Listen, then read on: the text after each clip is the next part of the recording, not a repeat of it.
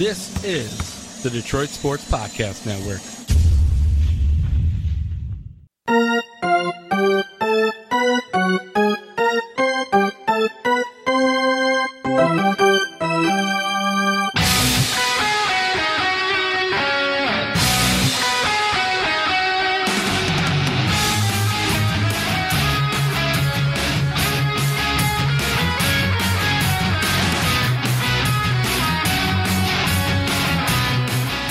And welcome to the freshest, the latest edition of Tigers Talk with Chirco and Company. It is episode number 100 of the podcast. I am your host, Vito Geronimo Jerome Chirco, alongside my usual sidekick and partner in crime, that is the Doc, from Doc and Jock, John Charles Macaroon. John, how's it going? Vito, congratulations, 100 Tigers Talk podcast. Unbelievable stuff, sir. And this one should be a very festive episode. We got a lot to talk about, a lot of things to get to regarding the Detroit Tigers. You know, I kind of did feel bad for Justin Verlander on Monday's game. When he was taken out in the 7th inning, I believe, many people were like, okay, bring him out for the 8th.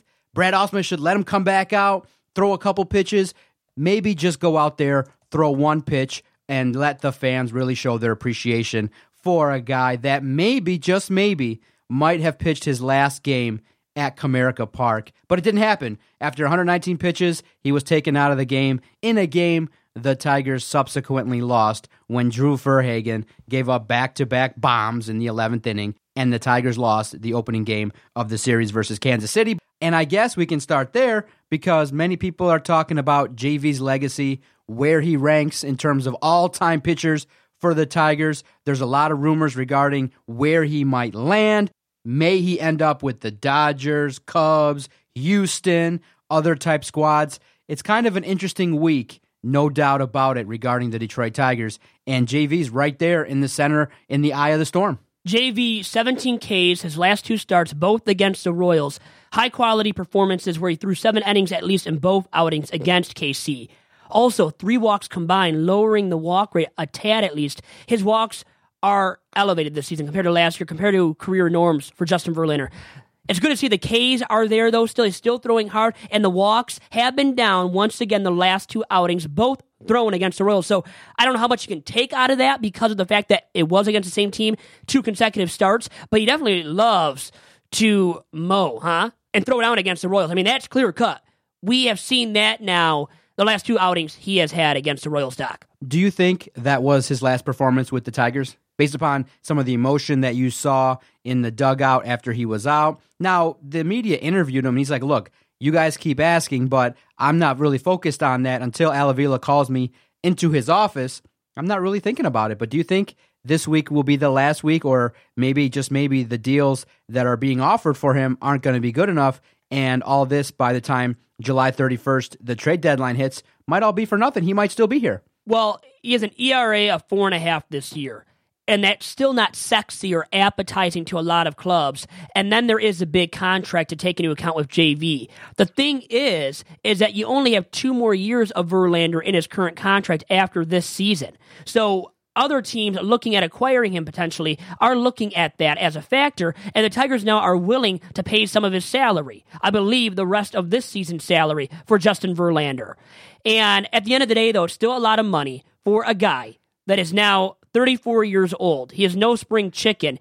And when you look also at his FIP, his fielding independent pitching, which is the best way to evaluate starting arms, relief arms nowadays, it is at over 4.21 is his fielding independent pitching. That tells me Verlander is not pitching as if he is in his prime. He is not at that all-star caliber level. And he really hasn't been up to this point in the season as well. So I think that will scare off some teams. And I think it also is worth saying that for the Tigers' sake, they better make sure that they get a really good return for Justin Verlander. Because honestly, if they don't, they're going to have to hear about it for a long time. And Alavila will especially. Could be a PR nightmare. And I think at this point, because teams maybe aren't as willing to give up middle tier, at least prospects in return for Justin Verlander, that's why maybe you think about waiting until the offseason to actually deal. The Tigers, I'll say this, the Tigers' former ace at this point with Michael Fulmer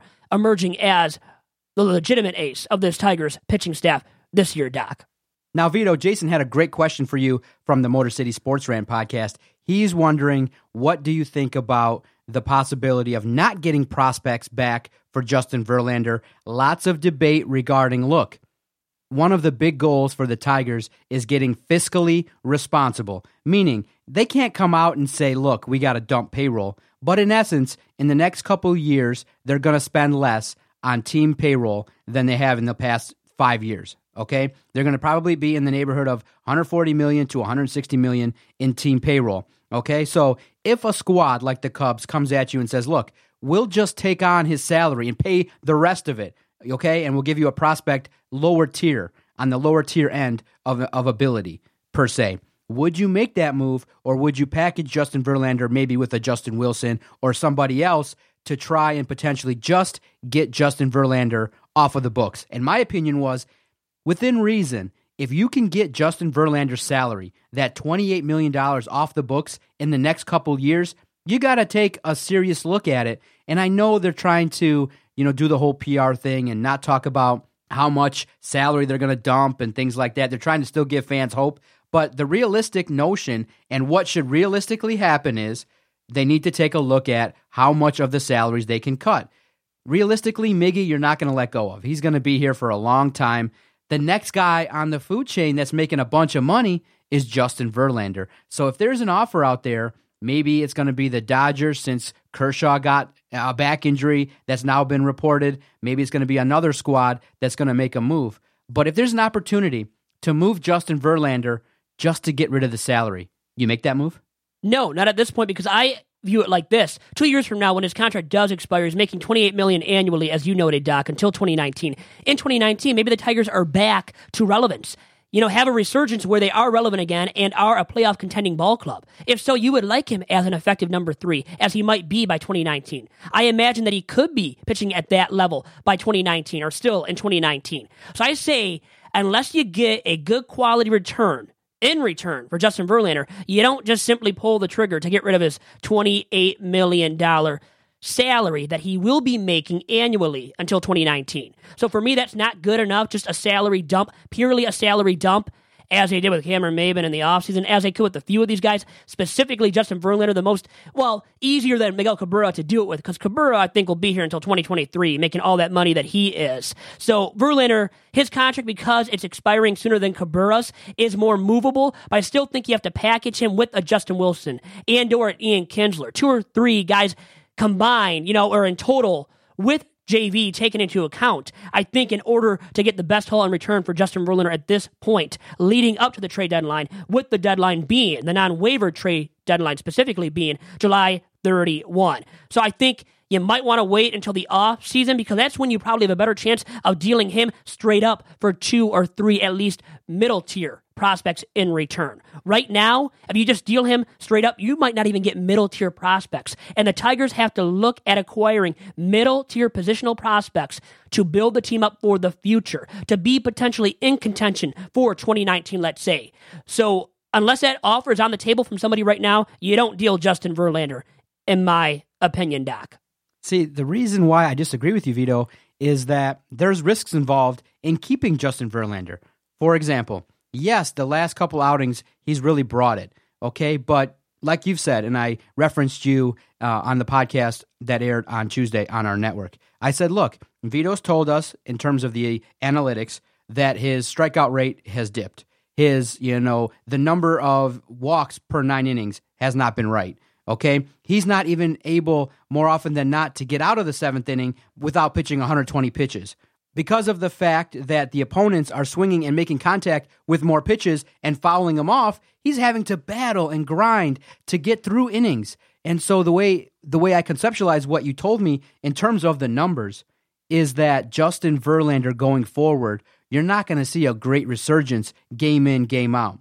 Okay? And I know people don't give credence to wins and losses, but the way I look at it is you're looking at a guy that every other performance might struggle for you.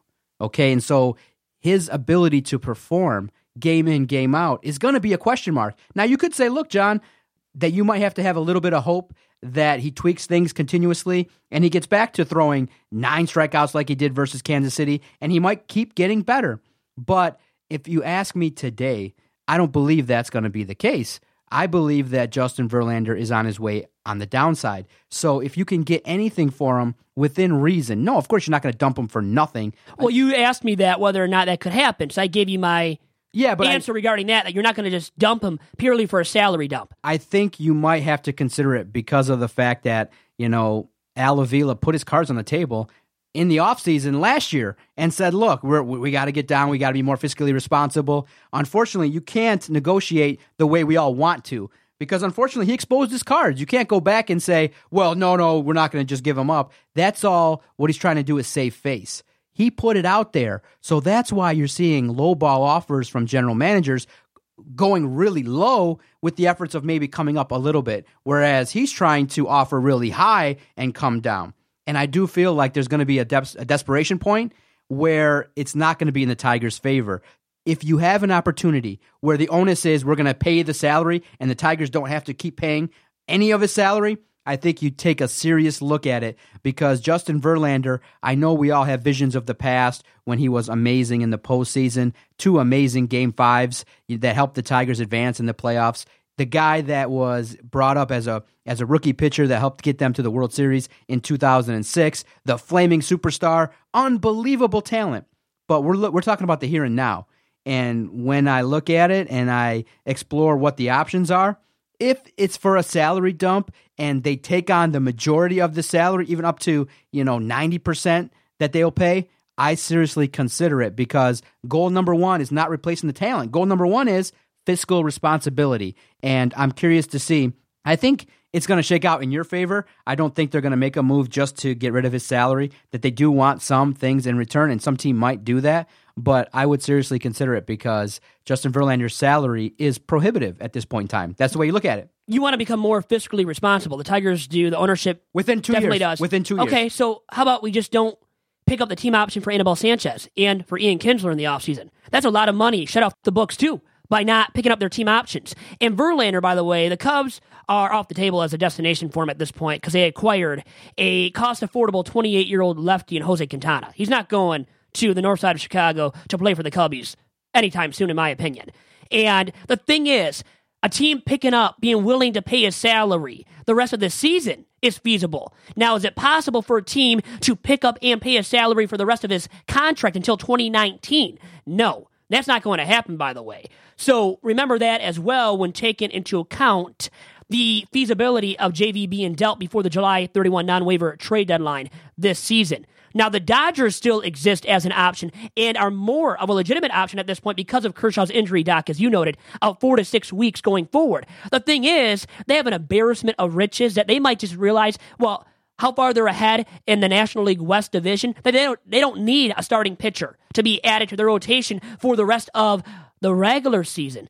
And from all accounts, I think they realize that because Kershaw will be back before the end of this regular season, meaning he'll be healthy for the postseason, they don't need another arm in their rotation for a playoff run and a run potentially to the World Series. So I think that might even eliminate them from the possibility of acquiring JV by that July 31 non-waiver trade deadline. So remember that as well when taking into account whether or not it is feasible for Justin Verlander to be dealt. And I think, you know what? I think everybody is available pretty much on this Tigers roster. I mean, JV actually is. It's just they're not going to find a trade partner for him. So that means I think everybody besides for Michael Fulmer specifically. So I would think about trading Matt Boyd, who has... Have you seen what he's done lately? 2 straight starts, 6 innings, quality starts, 2 in a row from Matt Boyd since he was recalled from AAA Toledo. You would trade him. You got a good return, which you're not going to get a good return for him right now. But if you got a good return for Daniel Norris, you would trade him, by the way, as well, even though he's going through a rehab assignment. It was just pulled from his recent rehab outing, so that wasn't good for his future this season. But it's about the long-term future for the Tigers, about these guys getting their acts together for 2018 and beyond, and really, specifically, 2019 and beyond. How good will Miguel Cabrera be by 2019 at that point? Because you need him to turn it around really in time for next season, but really as well, more importantly for 2019 when you might be more in contention again, relevant once again as a ball club. You need a guy like that to get his act together in time for that season, since you're not moving Miguel Cabrera. He's not going anywhere until his contract expires in a Tigers uni, more than likely. It's like a 95% likelihood that he's not going to be dealt before that contract expires for him. So you need to see him turn it around eventually. And like I said, really by 2019. And Verlander to be pitching better next season, but especially by 2019 if you never deal him. And same thing for Norris and Boyd, these youngsters to develop and be full grown, fully ready to perform at the major league level effectively by 2019. Because that's what I see as their window, at least potentially, for winning again. At the soonest is 2019 for the Tigers to be relevant again. And that's when you need these guys either to turn it around or to keep developing and to be full grown, to be fully ready to pitch and or to perform at the major league level consistently and effectively by that point, Doc. So many people on our Twitter page at Detroit Podcast have started to reminisce as if Justin Verlander has already been traded. So I want to get your sense a little bit about what you will remember about JV. Many people are starting to reflect, and in the second half of the podcast, we'll do a little bit of comparisons because a lot of people wonder, is Justin Verlander the best pitcher that has ever pitched for the Detroit Tigers? And I want to get your sense as to where Justin Verlander ranks among those pitchers that have donned the old English D. But how are you going to remember Justin Verlander should this be the last week he is with the Detroit Tigers? Well, it won't be the last week that he is with the Tigers. Okay, so I would be very surprised. And you can call me out on Twitter, right, when you hear that he is dealt, if he is dealt by the July 31 non-waiver trade deadline. But I am going to remember him for his Cy Young MVP campaign in 2011. Also for last year when he should have won the Cy Young. Also for the fact that he's thrown 2 no-hitters against the Brewers in 2007, and then against the Blue Jays. Remember, he did it as well after that. So I'm going to remember Verlander for really bringing a resurgence to this Tigers franchise as he made his big impact at the Tigers starting in 2006, pitched a little bit in 2005, then came up full-fledged in 2006, and has been dominant year in, year out, almost. Now, not quite. 2008 wasn't great, but really, since about, 2010, since 2011, 2010, I think, he's been mighty dominant and a Cy Young candidate almost every single season. So I will remember him for being a dominant right-handed arm for the Tigers, realistically, since at least 2010 about, Doc, I would say. Now, listen, we would be remiss if we didn't bring up the fact that he did have a scandal, in that I've seen more of Justin Verlander than I've wanted to, unfortunately, because of the fact that there were some photos leaked from his cell phone. And unfortunately, in order to see Kate Upton, fully nude, you had to peek at whatever the hell Justin Verlander was doing. So, obviously, many fans in Detroit know him up close and personally because we've all looked at Kate Upton. I don't know. Have you looked? Have you? I've seen the picture. Yeah. Okay, very good. So many people have looked and saw the picture. And listen, we're honest here. We wanted to see what Kate Upton had. What she had to offer. Yeah, were there multiple photos? I think there was. I think I just saw one of them. That's all I wanted to see.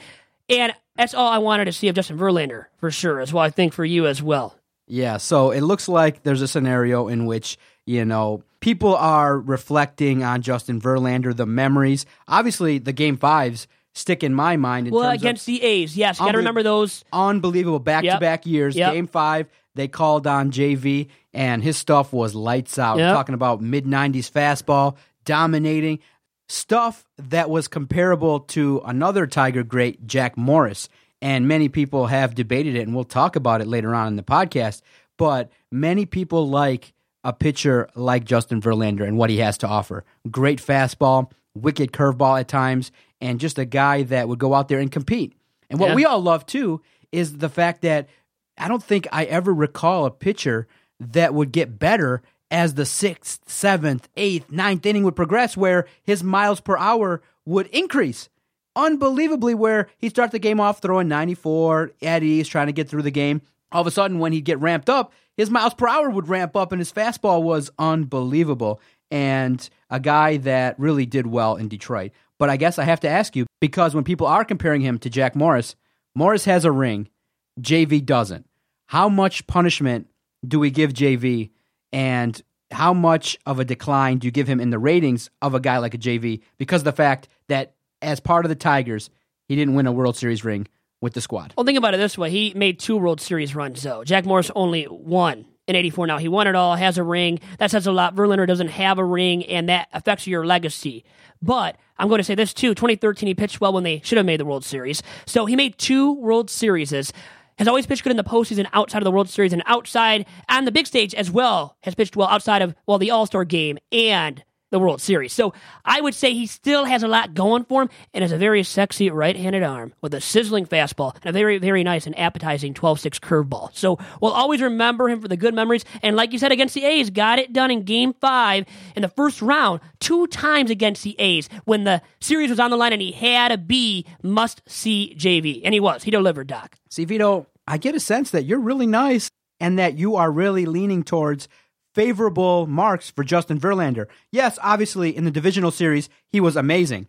Jack Morris, though, 10-inning performance that everybody raves about. I think he threw well over 100 pitches. I think it was in the neighborhood of 140. And people are like, this was a World Series game with the Twins. Not in a Tigers uniform. Are we talking about Tigers starting pitchers? No. Who's the best of all time? Morris with a different team then. But at the same time, though, Justin Verlander, when he's gotten the opportunity on the bright lights and the big stage, his numbers vastly different than Jack Morris. So people give him a demerit in that when he pitched versus the Cardinals and when he pitched versus the Giants, he wasn't must-see JV. But many people will say... At least 06, though, was his rookie year. Now, 2012, no defense for him. What happened in 2012? Refresh everybody's memory. Pablo Sandoval took off, the Giants just performed, and...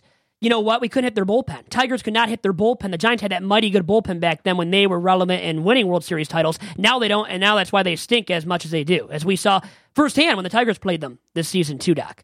So, Vito, you don't mark him down too much for the fact that the starts that he put out there in the World Series, when the lights were the brightest, he didn't really perform that well. So a few ineffective seasons, a few ineffective World Series that he performed in as a Tiger. We know that much. So yes, I will take it off of his grade as a Tiger overall and say, you know what, maybe it takes him from an A to an A minus or from an A plus. You could say an A plus, arguably almost at least an A. And that's how I'm going to say it bumps him down overall wise to an A minus for his grade with the Tigers. That's up to fair. this point, Doc. That's pretty fair. Okay, we'll take. How about you, out. really quick, for a grade for Justin Verlander right now? I would give Justin Verlander B+. Okay, overall fair enough. career, I think nothing lower than a B+ should be given to Justin Verlander and a Tigers uni. No doubt about it. So you got a great guest coming up. Who's going to be chatting with us before we get to our debate regarding where JV ranks in terms of all-time Tigers pitchers? Well, I have my buddy, Brendan Kudla, who used to be on Churko and Company back in the day when I had my campus radio show at Detroit Mercy. He didn't go to Detroit Mercy, though. He went to Elma College. And he is Brendan Kudla, admissions counselor at Ferris State and former interim GM of the Bristol Blues of the Futures Collegiate Baseball League. Stay with us. We'll be right back. You're listening to the Detroit Sports Podcast Network. And Doc, since 2001, the Detroit Sports Commission has applied its expert touch to marketing and to selling the Metro Detroit area as a marquee destination for regional, national, and even international amateur sporting events. And through the Detroit Sports Commission's help, these events have attracted thousands of visitors and pumped millions of dollars into our local economy. It is why Detroit is now not only the place where champions are made, but also the place where championships are played. To find out more about the Detroit Sports Commission and all of the events they are bringing to our very region, please follow the DSC on Twitter and on Instagram at DET Sports and check out their very fine website at DetroitSports.org.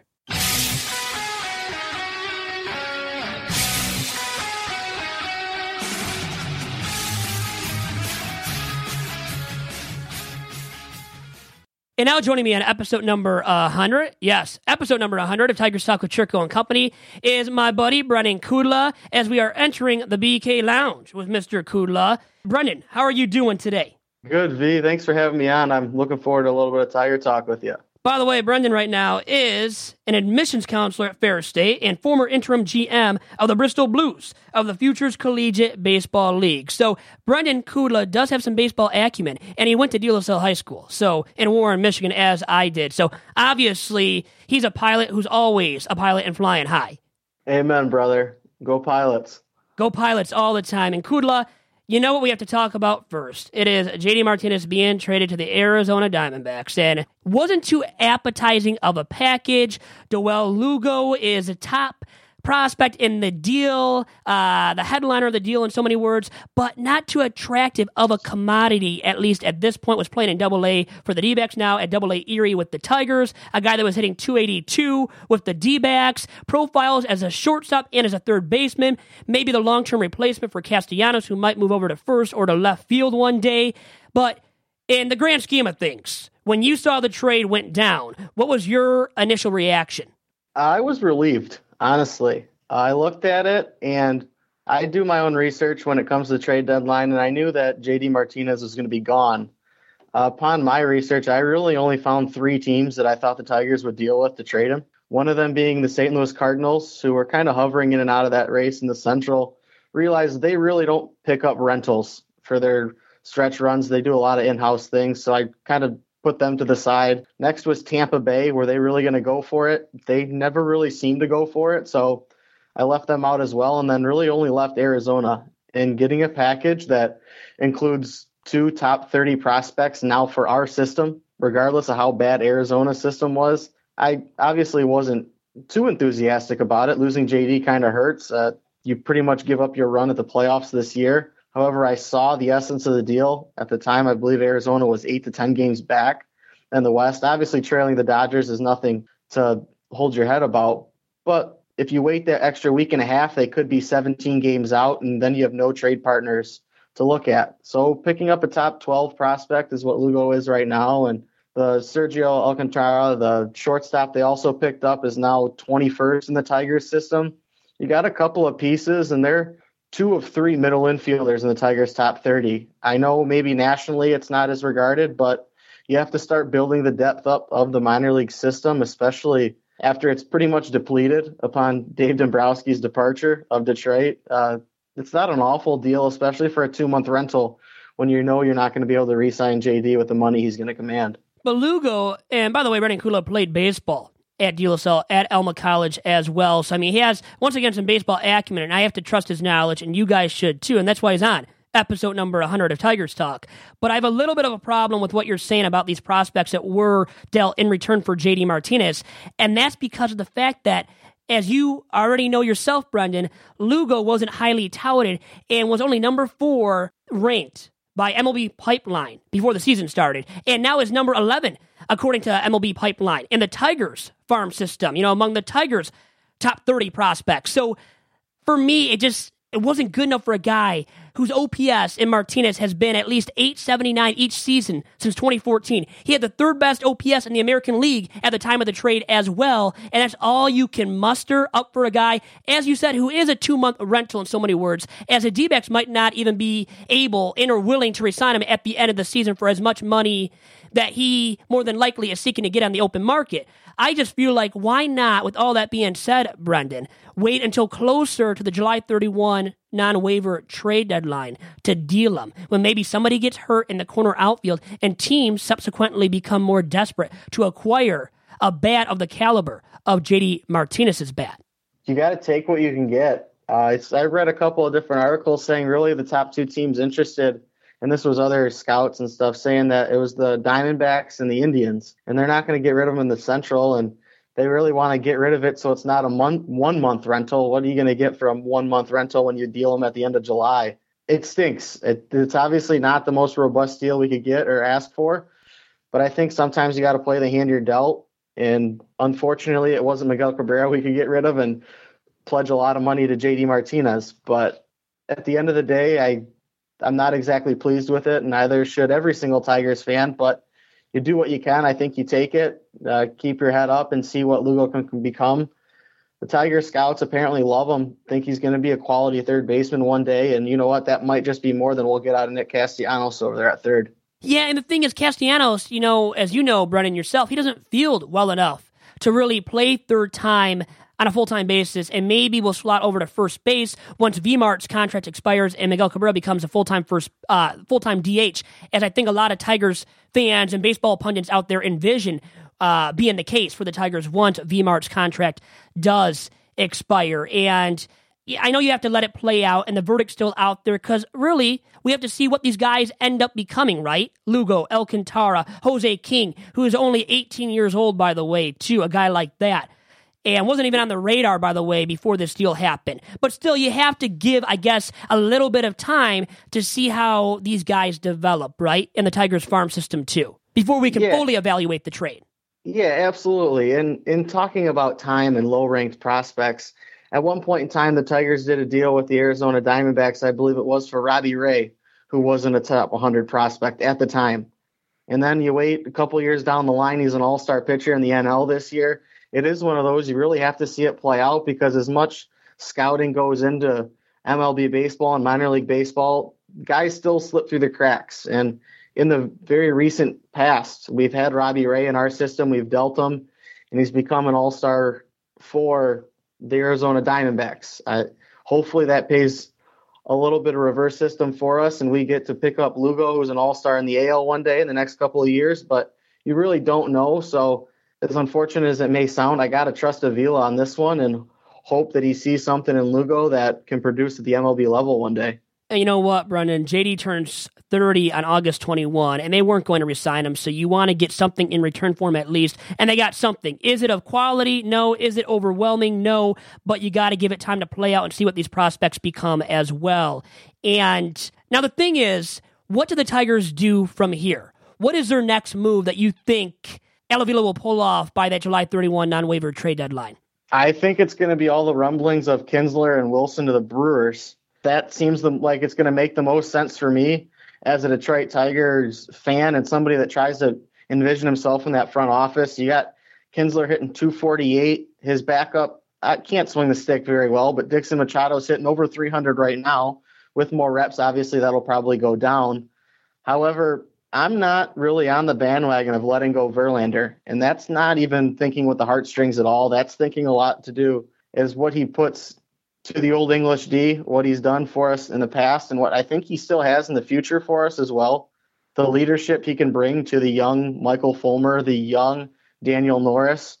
And right now also, 7 of the top 10 prospects in our minor league systems are pitchers. The tutelage Justin Verlander can instill into them and give them knowledge and a wealth of experience, even in the spring training levels for the next couple of years, could go a long, long way.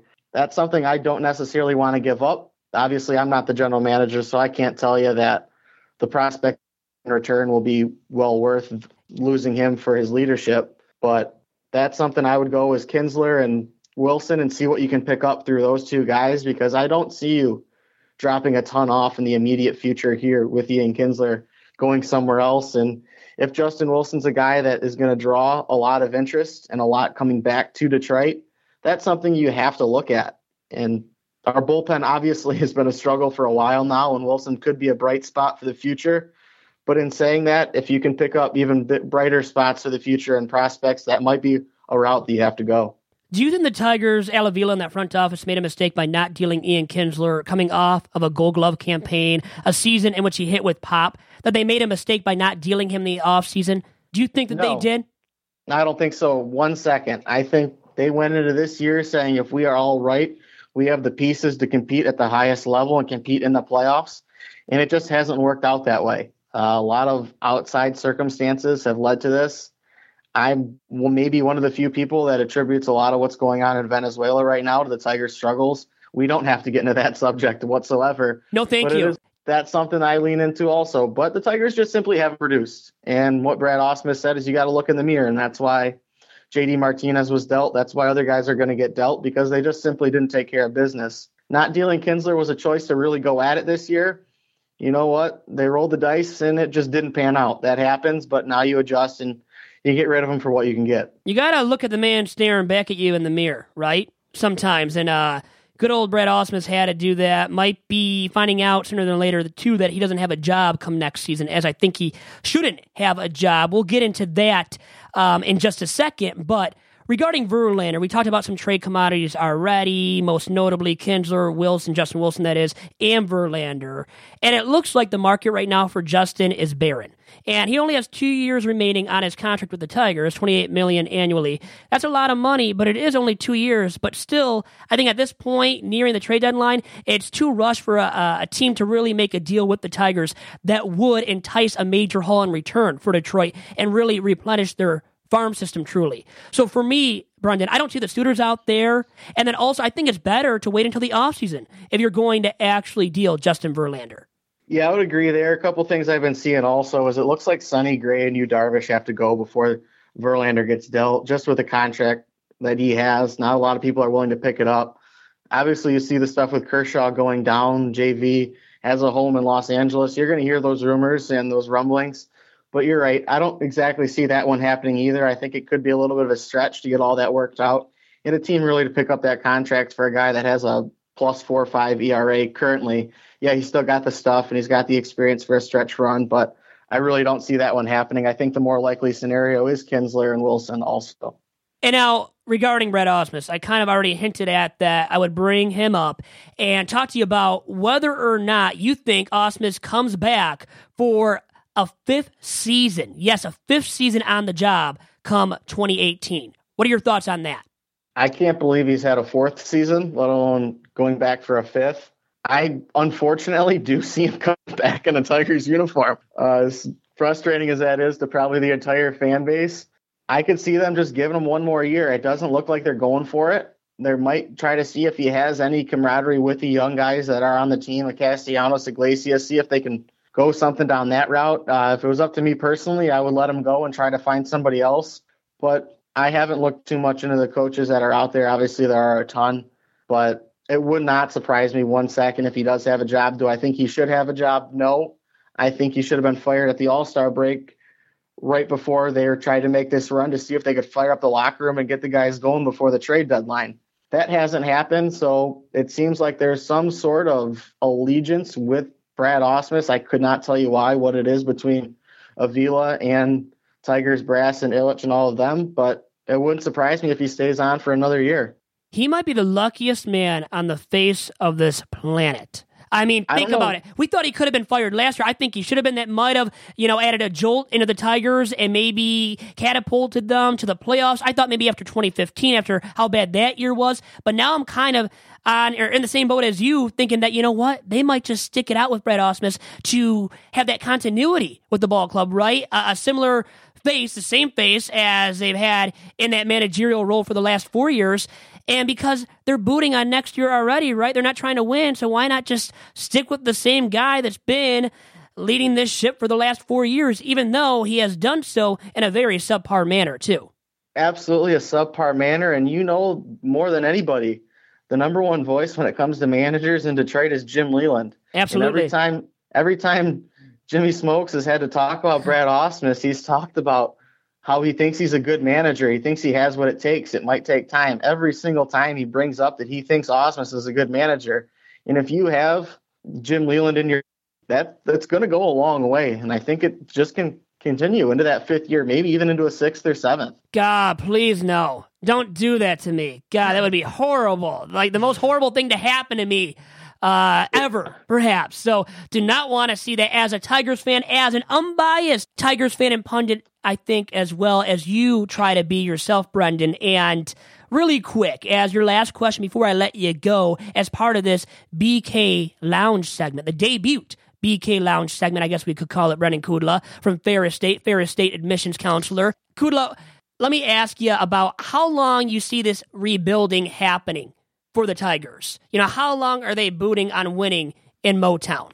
It's going to be a 5-year plan, I believe. A lot of the arms that the Tigers do have are young. Their top couple of prospects are real young, and they all are pitchers. Hopefully they can catch lightning in a bottle in the next 3 or 4 years, kind of pull off what the Kansas City Royals had, where all the arms and the bullpen just shored up, and they made that deep run and somehow pulled out a World Series. Obviously, it hasn't came back to them in a while as far as making the playoffs or a run, but that's something maybe in the next 3 or 4 years if they catch lightning in the bottle, but it's going to be a 5-6 year thing with how young a lot of the guys are. And that's why I think there was a lot of talk about letting go of Fulmer at the trade deadline as well. Happy that didn't happen, but it's going to be a long haul before we see the Tigers back toward the top. It could be a lull where we saw at the end of the 90s, early 2000s where the Tigers were just pitiful. And we needed that Ivan Rodriguez. We needed that Jim Leyland to come and reinvigorate baseball here in Detroit. See, I don't see it being that miserable, that long of a rebuild stage for the Tigers as it was, back in the 90s, early 2000s. In 2003, they lost 119 games. I don't see it becoming that bad in Motown right now with the major league team. And it's because of a guy like Michael Fulmer. By keeping him, I think you could be relevant again come 2019 perhaps. And if you keep Verlander, maybe he's an effective number 3. Norris emerges as a frontline starting arm, can slide into that number 2 spot in the Tigers rotation. And you have a solid 1 through 3, and maybe Matt Boyd's your number 4, Alex Fado's your number 4. And maybe Zimmerman is an all right number 5, or you add another veteran arm, obviously, to be that number 5. So I could see where they could emerge onto the scene as early as 2019, but at the same time, that's the most optimistic point of view to take. I know that as well. Yeah, that's an optimistic view. I guess my other question is, where does the offense come from? You look at this lineup, and yeah, you have Presley hitting over 300, a couple of guys doing okay, but where are the bats going to come? And it doesn't really look like they're coming from the minor leagues as well. Now, you have to replenish the farm system, and it comes down to adding positional player prospects. They have to do that in the very near future, and until they do, their farm system will continue to be pretty darn barren in terms of specifically positional player prospects, and as a whole, when you look at and break down their farm system. Absolutely. I couldn't agree with you any more there. BK, I'll let you go with that because obviously I got to make sure you agree with me before I let you go. And that has been Brendan Kudla. Kudla, nice talking to you. We'll have to do it again soon here on Tigers Talk. Thanks, Vito. Anytime, buddy. I'll bring back the BK Lounge for you whenever you need it. Sounds good, man. Have a good one. Thanks, you as well. And back here on episode number 100 of Tigers Talk with Churko and Company. That was the potential debut of the BK Lounge segment with my buddy from De La Salle High School in Warren, Michigan, Brendan Kudla, who is now the Ferris State or a Ferris State admissions counselor and a former interim GM of the Bristol Blues.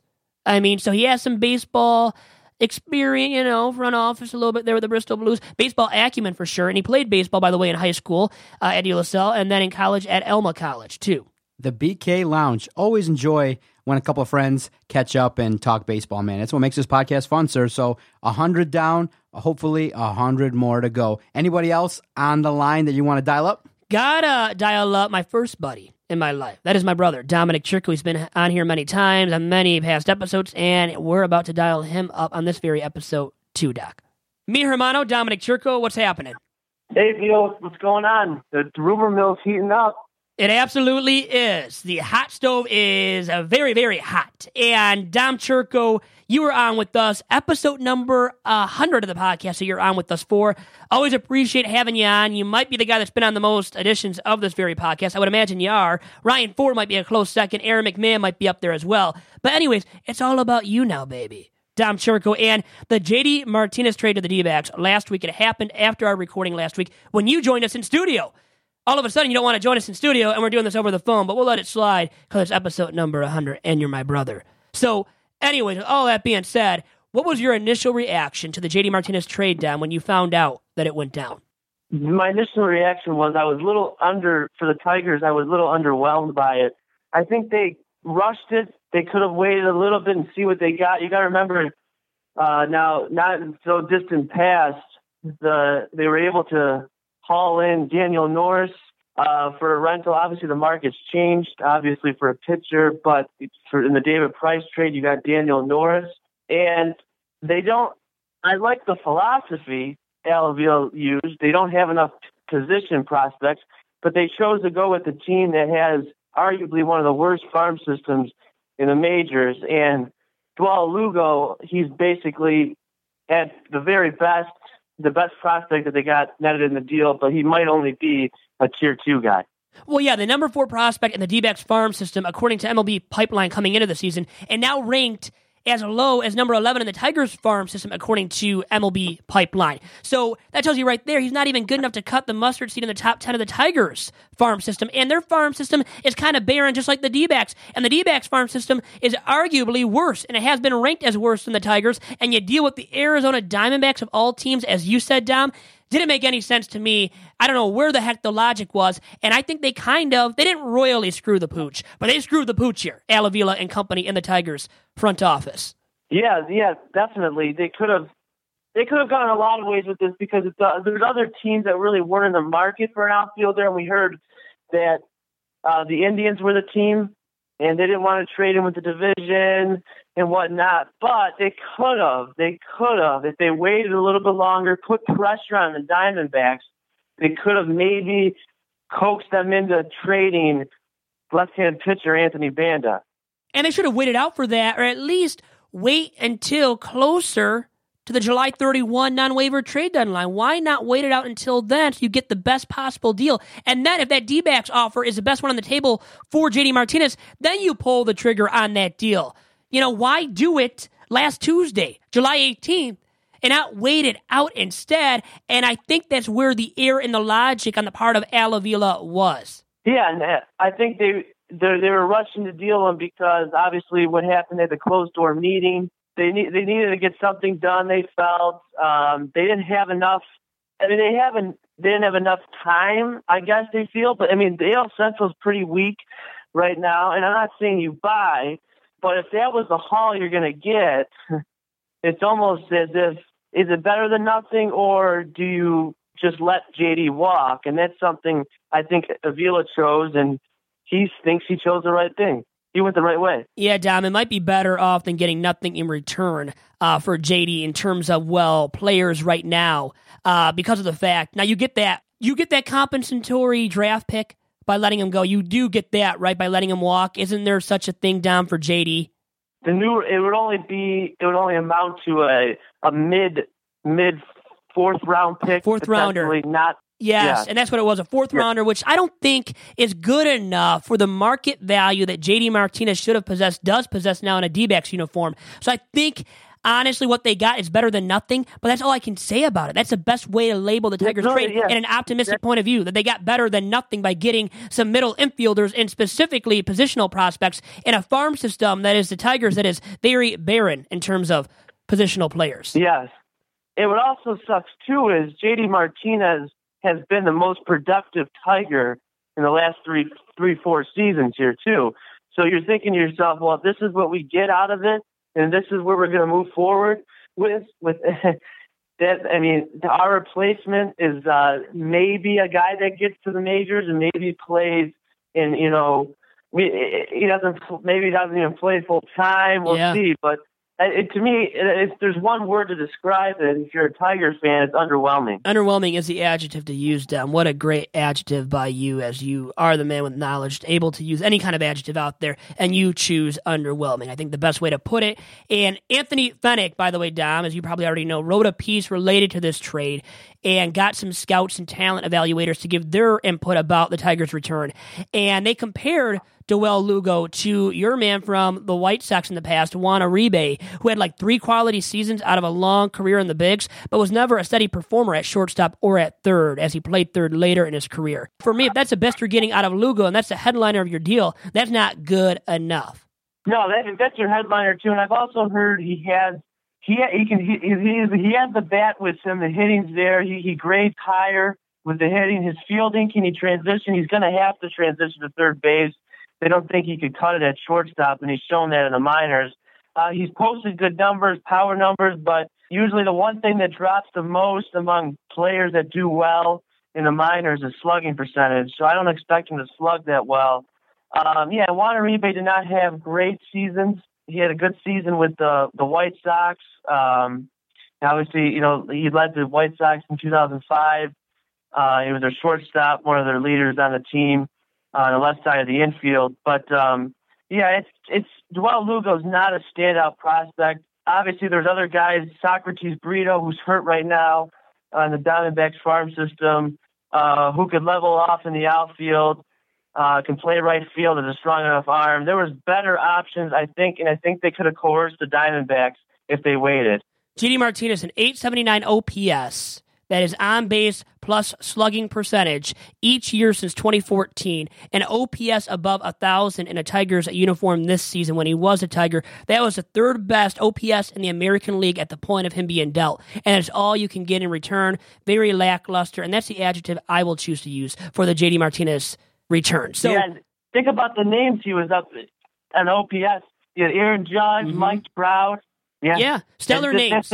That's disappointing. Very disappointing. Disappointing haul for the Tigers. Not so disappointing for your White Sox, as we noted when you were in studio breaking down the Jose Quintana trade. And now, Dominic, they might have to package Verlander and Justin Wilson, or Justin Wilson and Ian Kinsler, to get something from a team like the Brew Crew, as Rick Hahn perfected really with that Yankees trade, the haul that he got in return for David Robertson, 2 other dudes.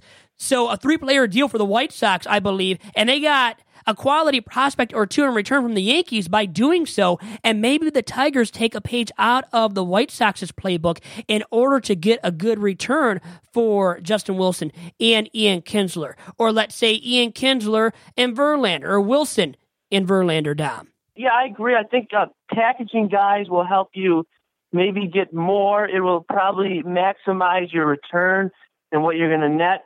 The problem is, I think people confuse value with the player. So what I mean by that is he worth it? And especially for a low budget team like the Brewers, who don't spend on free agents.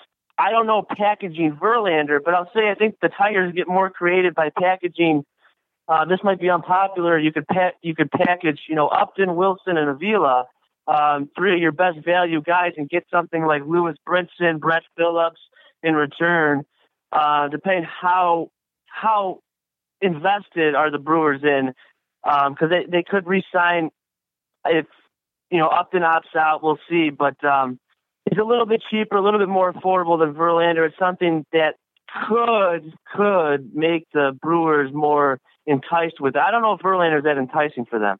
Dom Churko, who I should call Dominic Churko now, as Nicholas Castellanos wanted to be called Nicholas, and Matthew Boyd wanted to be called Matthew, so we better call it Dominic Churko, by the way, Doc. We forgot that last week, so let me correct myself for calling you, I think, Dom, when I introduced you for this segment. But anyways, I'll leave you with this, Dominic Churko. Will Justin Verlander be dealt? And if so, what would he be able to land the Tigers in return for his services? I'm going to have to say no right now. And I'll talk about, I think the team most likely, and it would be the best fit, is the Dodgers. Obviously they can, the bottom line with Verlander is he's going to be suitable for a team that needs to win the World Series right now. They got it. There's no window here because he's not worth that. And that's why he's the best fit for, the Dodgers. And we've seen 35-year-olds fall off, like Roy Halladay at 35, he fell off.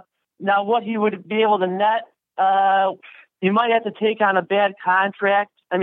You've heard in the talks, Scott Kazmir, Ryu, who pitched last night against the Twins. We'll see. I don't think they'll be willing to give up someone like Yadier Alvarez or Alex Verdugo, but it could be someone in the majors right now. And if it is, it'll be one of their pitchers. They already have an extra pitcher with Rich Hill. They're the team right now that could do it.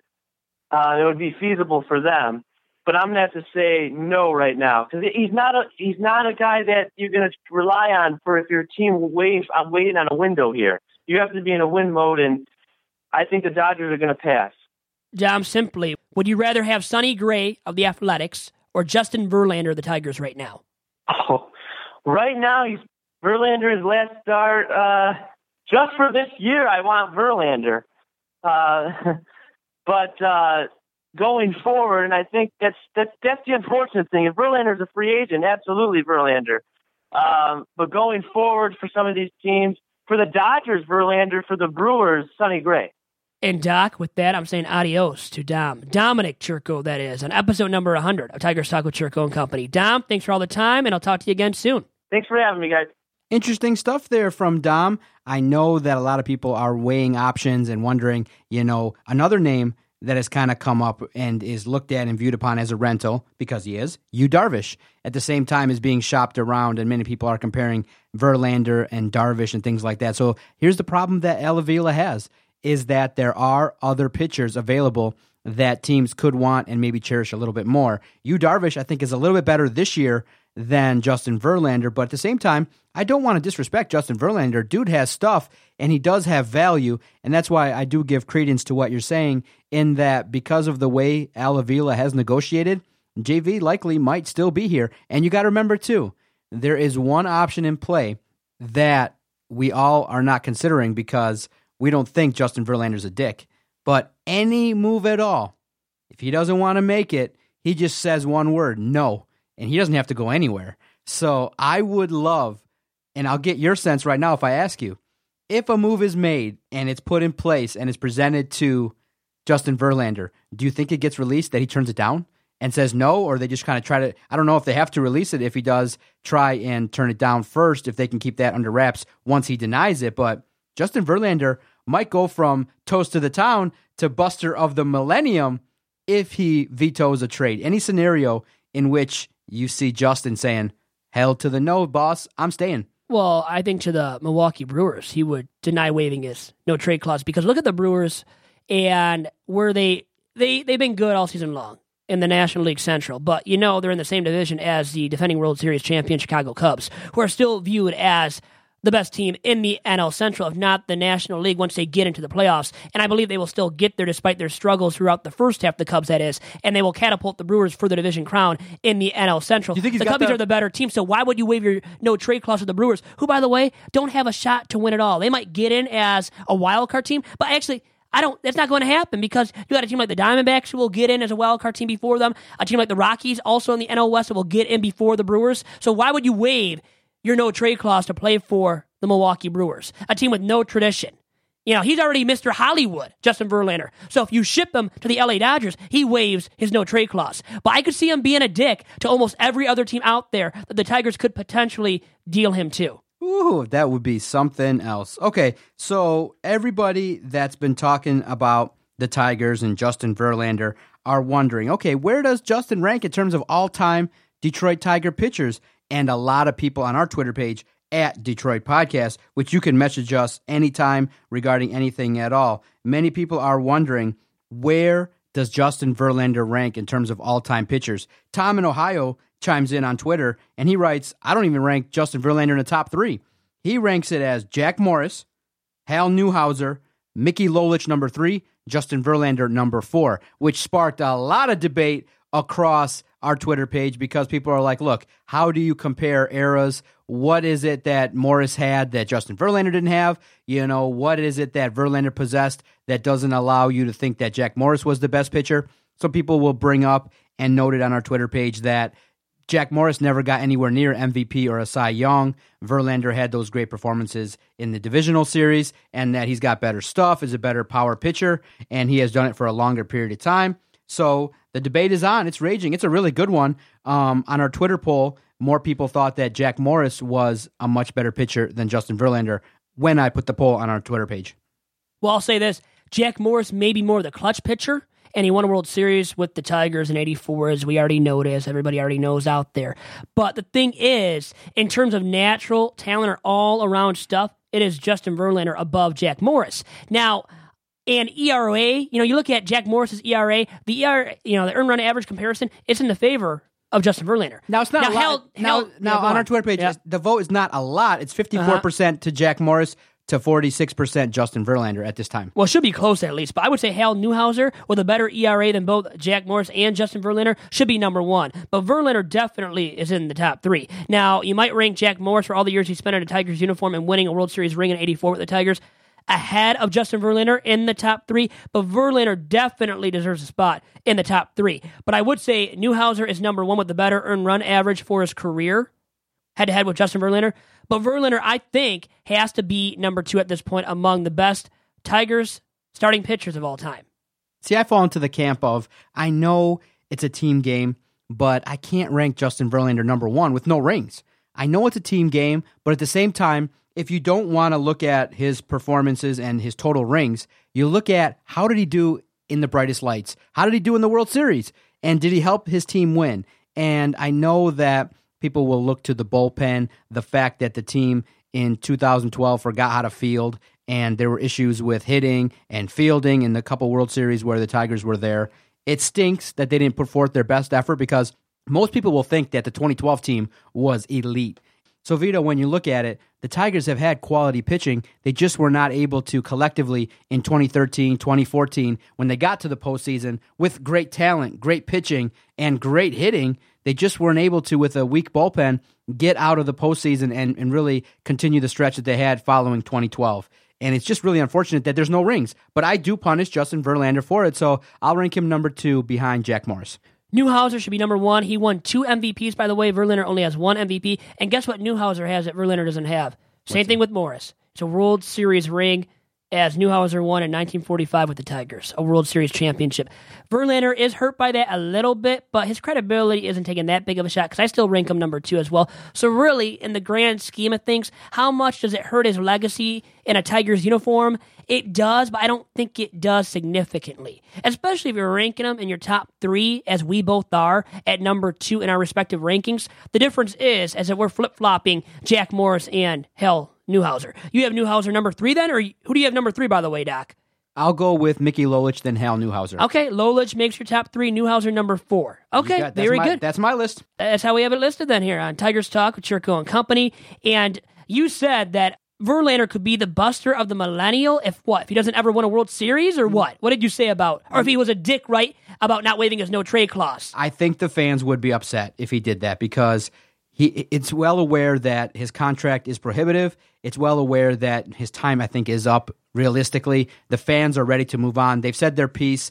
I do believe that he does have fans. People do respect him, but people do realize this is how you rebuild the team, is you got to let people go. And unfortunately, the first one might be after JD, Justin Verlander, but at the same time, many people are going, and I give you credit, and I've given you credit all week on the podcast. You better keep giving me credit. That's the way I'm going to stay on this podcast. And that you said early on, and you've said it, I think, with Ryan Schuling as well, when you did the hit with him on his radio program, that Alex Avila's numbers were going to come down, that he could not sustain hitting above 320. And like we've seen now, he's played more, and now he's coming back to return to the old Alex Avila. So good for you, I thought, and that's why we have you here. You kept a rational mind and said, look, Alex Avila hasn't been playing much, he's not injured, and that if he were to play every day, his numbers logistically, when you look at numbers, that's why you're our numbers guy, that his performance would dip, and it has. So good for you. And we can say with him, with that being said, he's regressing to the mean, right? He's regressing to the mean. As a major leaguer. And Al Avila didn't trade him at his peak, because now the price has probably come down a little bit